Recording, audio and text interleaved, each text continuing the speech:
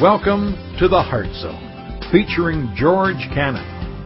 This broadcast is a time of teaching and encouragement from Curwensville Christian Church.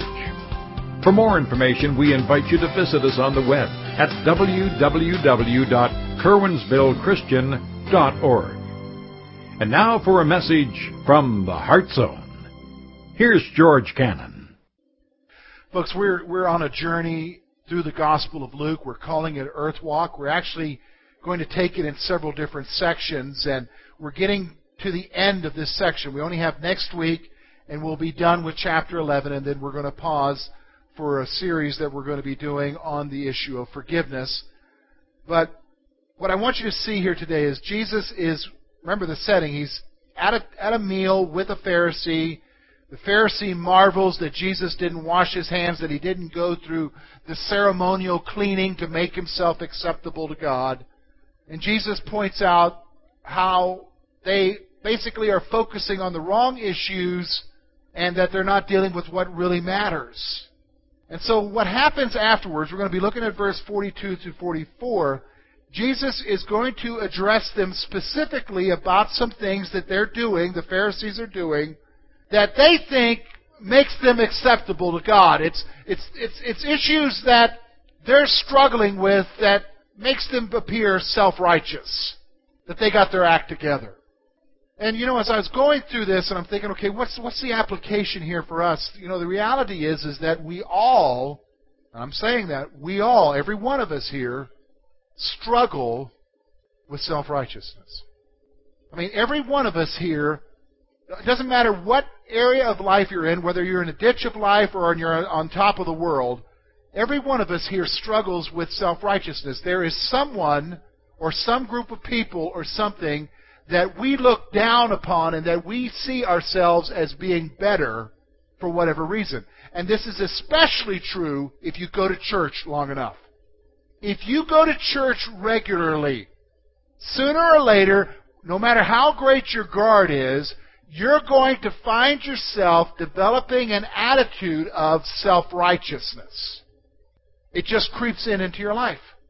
You have to constantly be reminding yourselves that you're not that good, that you're not that perfect. And really, if it wasn't for Jesus, where would we be? And this is the reality of what we're seeing here. And what Jesus is dealing with here is he's dealing with a group of people who are Pharisees, who are the conservative, well, let's say if it was in our day, they would be called the conservative Christians of their day. They're the moral people who got their act together. But rather than expressing the love of Jesus or the love of God to others, what they do is they stand in judgment of others. They lift themselves up by putting other people down. And I have to be honest with you because, I was there one time in my life, I'll confess that. We can all fall into that trap, where we look down upon others because of the self-righteousness in our lives. And here's the insidiousness of it. Here's how deceptive self-righteousness is. You can be exactly like the Pharisees and look at this passage and think it's talking about somebody else. It's not talking about you. But the problem is, it may very well be talking about you. In fact, if you go back, look with me at verse 35. Look at what Jesus says in verse 35 of chapter 11 of Luke before we read this passage. He says this, Therefore take heed that the light which is in you is not darkness. Take heed that the light of life, that the light of salvation that you think you've got a hold of in your life really is not darkness. You're not deceiving yourself because you're grabbing a hold of something that's really not. It really doesn't matter. Your focus is all wrong.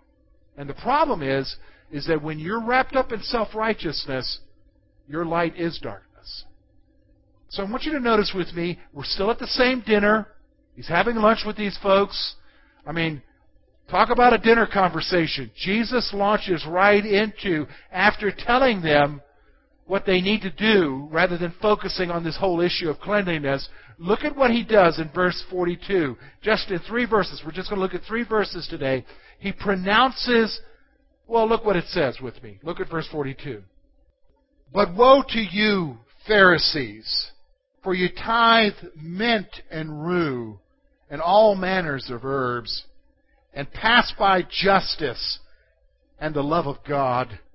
These you ought to have done without leaving the others undone. Woe to you, Pharisees, for you love the best seats in the synagogues and greetings in the marketplaces. Woe to you, scribes and Pharisees, hypocrites! For you are like graves which are not seen, and men who walk over them are not aware of them. Wow. What's he saying here? Because he's obviously concerned about something in their life, because the language there is very strong.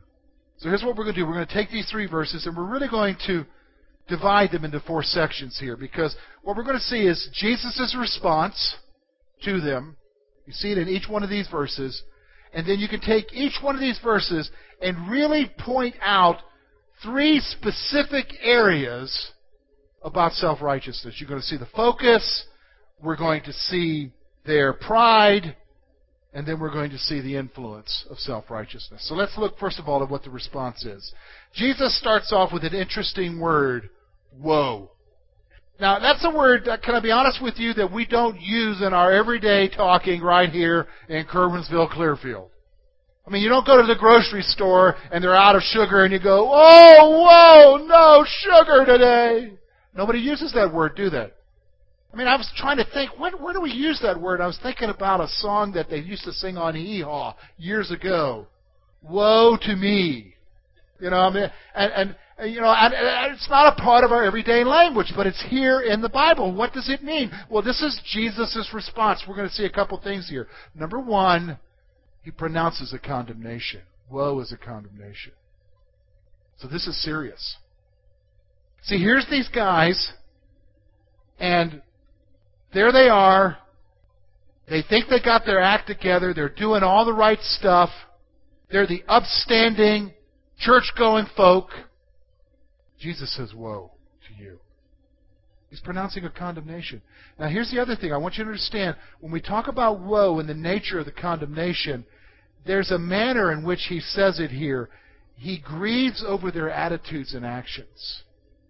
Because when he says woe to them, it's not woe, like you're going to get it. It's woe from the agony of his heart. It's woe that comes from the inside of him of pain and grief. It's that kind of woe here. It's a woe, an expression of pain, and an expression of emotional hurt. So when Jesus is pronouncing this condemnation on them, it's not like, ooh, you're going to get what you deserve. That's not the attitude here he has with them. The attitude he has with them, because of their self-righteousness, because of their legalism, because of their, quote, all the ritual that they're doing and trying to look good and try to be upstanding moral people, he's actually grieved. You know, let me just stop for a moment. I need to give you a side note about the nature of God. We see it here in this passage. We see it throughout the Old Testament. In fact, one of the prophets says this, that he does not delight in the destruction of the wicked. You know, God created hell. God created hell as eternal punishment for Satan and his angels. But those of us who don't know Jesus Christ, we're going to go to hell. And I want you to understand something. We go to hell because we're condemned because of our sin. But when we go to hell, that is not something that God is excited about. He grieves over those who go to hell. This is the nature of God. He doesn't take delight in people getting what they deserve. He grieves them. And so this is the response that we see to Jesus. So when you look at these people who, quote, think they got their act together, and these legalists, and they're doing all this stuff, these self-righteous people, you know, that kind of, you know, when we see somebody like that get something, we're like, oh yeah, they deserve it. That's not Jesus' attitude here. Jesus' attitude is he's grieving for them because they're deceived, because they can't see it. And believe me, folks, they can't. So I want you to notice what he's pronouncing a condemnation on. First of all, he's going to pronounce a condemnation on, we see it in verse 42, their focus. Look at what they're doing. But woe to you, Pharisees, for you tithe mint and rue and all manners of herbs. So let me tell you what they were doing here. First of all, they went the extra mile concerning the trivial.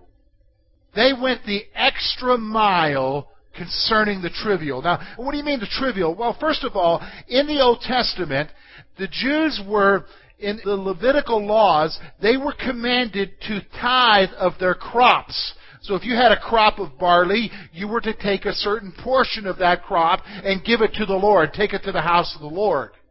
And that's what it specifically said. You were to bring the tithe. Now, if you were coming from a long distance and you couldn't, let's say you had a whole bunch of grain, you couldn't carry that with you, the law prescribed that you then sell that amount and then take the money to the house of the Lord. And so you were to tithe off of your crops. Now, here's what the Pharisees did, because they wanted to go the extra mile over trivial things. They tithed off of their garden in the backyard. So if they had herbs growing in the backyard, they gave a tithe off of their oregano that was growing back there. And their mint and their rue. Now, these are herbs. Now, I have no clue what any of them are. My wife's the gardener. She knows. But the reality is that they would do, they wanted to be so acceptable to God. They went, in fact, they went beyond what the Bible was telling them to do, because the Bible didn't tell them to do that. And here they are. They're going the extra mile concerning the trivial.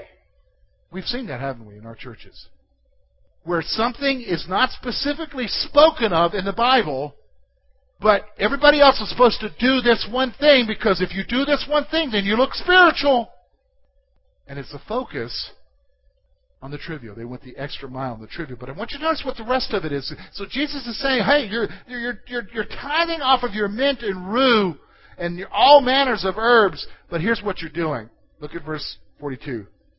And pass by justice and the love of God. These you ought to have done without leaving the others undone. Here's what he's saying. They ignored what really matters. Here's the problem with self-righteousness, because when you're self-righteous, when you're focused on you looking good before God, and you go the extra mile, so the Bible says that I'm supposed to give 1/10 of my crops. Well, hey, I'm going to give 1/10 of my garden herbs. I'm going to go the extra mile on the trivial. The problem is your focus is on that, on how you're looking good, but you really forget what matters. And specifically, Jesus is talking about two areas here. One is the area of justice, and the other is the love of God. Now, when you look at that word justice, our concept of justice, we think in terms of our court system. Yeah, that's an aspect of justice, but here's a definition of justice that we have from the Bible. Justice is doing right by people. Justice is doing right by people. So if people are oppressed, you do right by them. That's justice.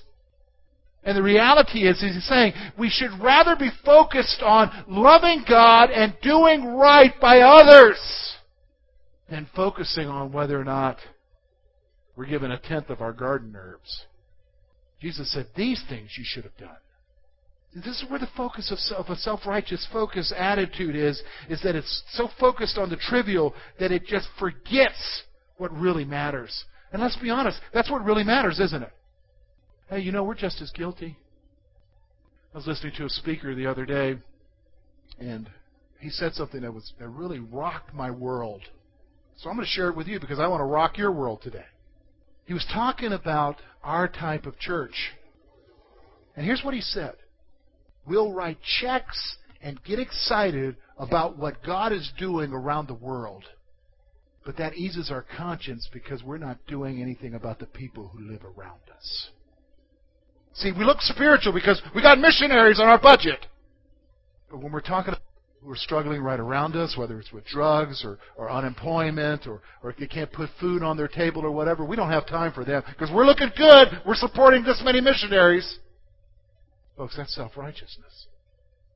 Jesus says we're focusing on the trivial than what really matters. See, that's the focus of self-righteousness. Here's the other thing, the pride of self-righteousness. Look with me at verse 43. This one's pretty self-explanatory, but I will share with you some background here to help you understand what's going on here. He says, woe to you Pharisees, for you love the best seats in the synagogue and greetings in the marketplace. Here's what happened. The best seats in a synagogue. A synagogue, well, it's sort of like a church. And what they would do is they would have, everybody would be seated forward, but they would have the best seats, that is the seats that were reserved for the elders, would be up front, and they would be facing the congregation. Boy, that sounds like what we used to do here, isn't it? And that's what we do in a lot of churches today. And so the really special people would sit up front and face everyone, and they would be separate. And so to be one of those special people meant you were special. You were above everyone else. And so when you sat up there, people who would be sitting in the congregation would be saying, "Oh, wow, look, there he is today. Ooh, he's special. He got to sit up there with the big guys." Here's what's going on here. What Jesus is saying about their whole pride issues, they loved being recognized by people. This is the issue about where they're sitting. They love being recognized by people. And so when they would go to meals, and when you had a meal in the Jewish culture, they would have, the seat where the host is, and then the seats to the left and the right of him would be open. And when someone special would come in, they would ask that somebody special to sit up front because that was a place of honor. And a lot of places, Jesus would condemn them because they seek the places of honor during the meals. Why? Because when you got to sit in one of those places, everybody else would look at you and go, "Ooh, they're special." And here's the thing. They wanted that. They loved being recognized. Now here's the other thing. It says right there in that verse, it says, "And the greetings in the marketplace." Now let me explain to you what that means. That's not like if we're walking downtown here, Kerwinsville, and I see Brad there. "Hey, Brad, how you doing?" It's not talking about a greeting like that. It's if you're walking through, it's a formal greeting of an inferior towards a superior. Of an inferior, someone less than, towards a superior. That's what the greeting is. And so when you would walk through, everybody, like if we have a representative walking through town, everyone would go upward to the representative or senator or whatever and say, "Hi, Senator so-and-so," or "Hi, Representative so-and-so." He's not greeting you, you're greeting him because he's what? He's got a position of honor. He's got status. And this is what's going on here, and here's what's going on. They needed others to feed their egos. To be able to walk through the marketplace and have everybody greet them. "Ooh, there he is. I got to shake his hand today." I've been around too long. There was a time, maybe some of you remember this, when people would take their Bibles. Some of you don't know what I'm talking about. Some of you do. This is how ridiculous we were. And you would go to somebody special and have them sign your Bible. First of all, how weird is that? In the secular world, the author signs the Bible, and God is the author. I think I'd be more worried about God signing my Bible than some other dude. But here's what we're doing. We're doing exactly what the Pharisees loved, and it was feeding their egos. See, they say, "I guess I don't need to worry about that because we don't have any seats up front, and I don't need to worry about those greetings." No, but you know what? Here's the everyday application for you and I as far as our self-righteousness. Maybe you do love being recognized, but it's for other reasons. Maybe you got the best dessert dish at our potlucks, and you just love people coming up to you and saying, "Oh, I am so glad you made that. Did you get my call during the week? I was begging you to make it." And you're like, "Oh, I was nothing." And on the inside, you're going, "Yeah! I did it again!" That's self-righteousness, folks. Let's just talk about it. Who's it about? Who's it about? It's not about you serving others with the best of your hands. It's about you getting the acclamation. Isn't it? What? Oh, yeah, we still want you to bring that dessert, okay? Don't go home and say, "I can't bring that dessert anymore. It's sin." No, you bring it, but bring a humble attitude too, okay? Here's their influence. Look with me at verse 44. Now, this one is hard to understand, so I'm going to explain to you what it means here. "But woe to you, scribes and Pharisees, hypocrites! For you are like graves which are not seen, and men who walk over them are not aware of them." This is the strongest condemnation. You're saying, what in the world is he saying here? Let me explain to you what's going on. In their culture, in the law, the Levitical laws, to touch a dead body would render you unclean ceremonially before God. So you avoided touching dead bodies. The only time you probably had to is when you did a burial within your own family. And then there was a process of making yourself ceremonially clean before God. Now here's the problem, though. In that day, poor people, when they would bury you, they would bury you somewhere, but they didn't have enough money to maybe put a gravestone or have a tomb. They just buried you in the ground, covered you over. And what Jesus is saying is, you're like an unmarked grave that somebody walks over. He's not aware that he's walking over a grave. Therefore, he becomes ceremonially unclean without even being aware of it. What's Jesus saying here? He's saying that they're like those graves. Let me explain it to you a little bit further. Here's what they're saying. First of all, they saw themselves as pure. You've got to understand this. These Pharisees, these self-righteous people, think they got their act together and they think they're pure. So because they're doing all this stuff, they can walk into a crowd and say, oh man, we're okay. We're not like everybody else here. We're perfect.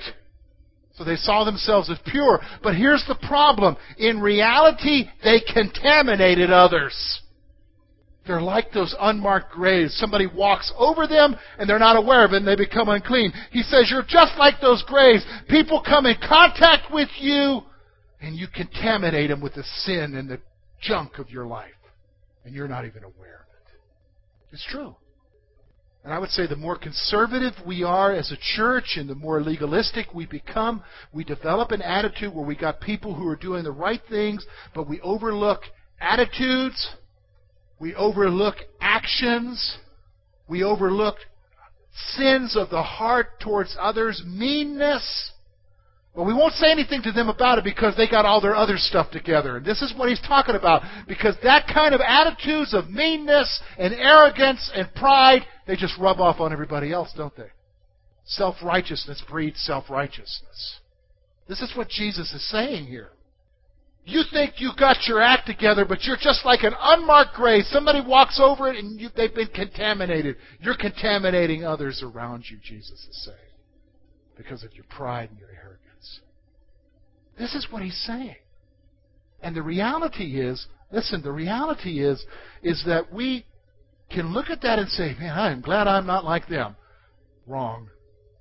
We're just like them. It might be at a different level. Because they're extreme. And you can pick them out. And it's true, we can pick, if you get together with church folk, you can pick them out. But the reality is, we're all just like them. We all struggle with self-righteousness. And what does Isaiah say? That our righteousness is but as rags. Filthy rags. He said, okay, George, how do we apply this? I understand this, and you're saying that I'm dealing with this. How do I apply this? Well, I've got three things for you. Number one, where's your focus?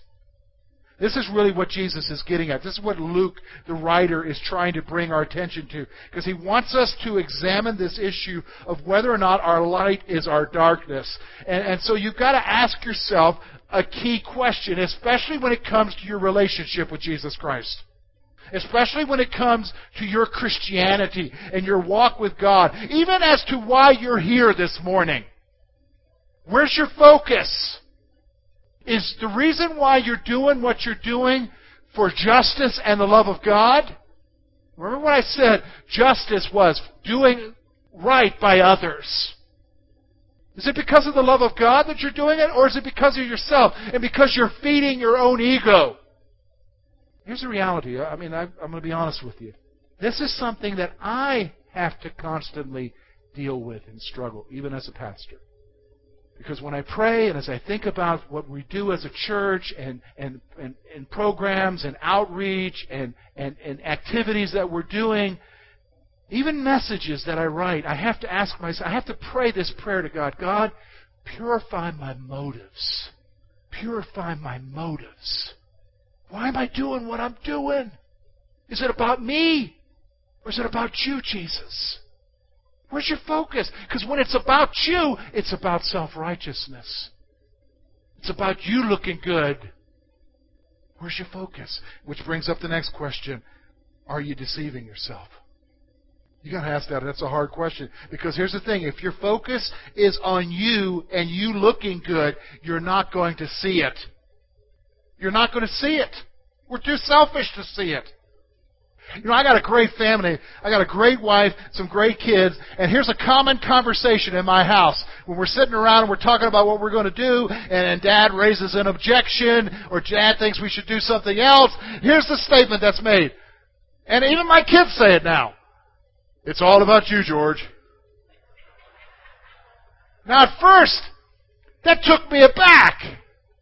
Oh, what are you saying? It's all about me. Now we laugh about it. But the reality is that's it. I was deceiving myself. Are you deceiving yourself with your, quote, spiritual walk that you have with your service? Here, let me just stop for a moment. Here's the sad thing. When you deceive yourself, the reality is it's just yourself who's deceived because everybody else sees it. And there's a term for it. Jesus used it right here in verse 44. Hypocrite. You're deceiving yourself. It's easy, isn't it? Here's what you need to do. Recognize the condition of your heart. Recognize the condition of your heart. Recognize where you're really at. I mean, if you're self-absorbed and it's all about you and it's all about you and looking good and everything, you got to recognize that and go to God and say, God, I'm an egotistical bum. I'm filled with pride.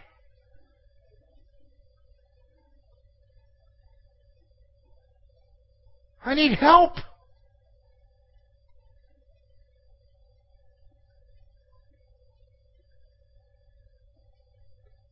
See, here's the thing. When you recognize that you got to do something, here's what you got to do. You got to admit it.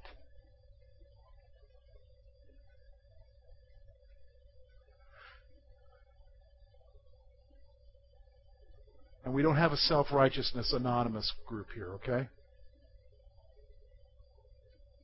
But here's who you admit it to. You go to God and you say, God, I am who you see me to be. I'm just realizing it myself. Forgive me. Forgive me for the self-righteousness. Forgive me for my attitude towards others. Forgive me. Help me to be humble. Purify my motives. And help me to focus on what really matters. Others and you. Thank you for being with us this morning. And we trust that today's message has been both challenging and an encouragement to your heart. At Curwensville Christian Church, a warm welcome is always extended to you. We're located at 700 State Street, Curwensville, Pennsylvania. For more information about our ministry, please visit us on the web at www.curwensvillechristian.org. Now, on behalf of George Cannon and the entire church family, we hope that you will look to the Heavenly Father in all that you face this coming week.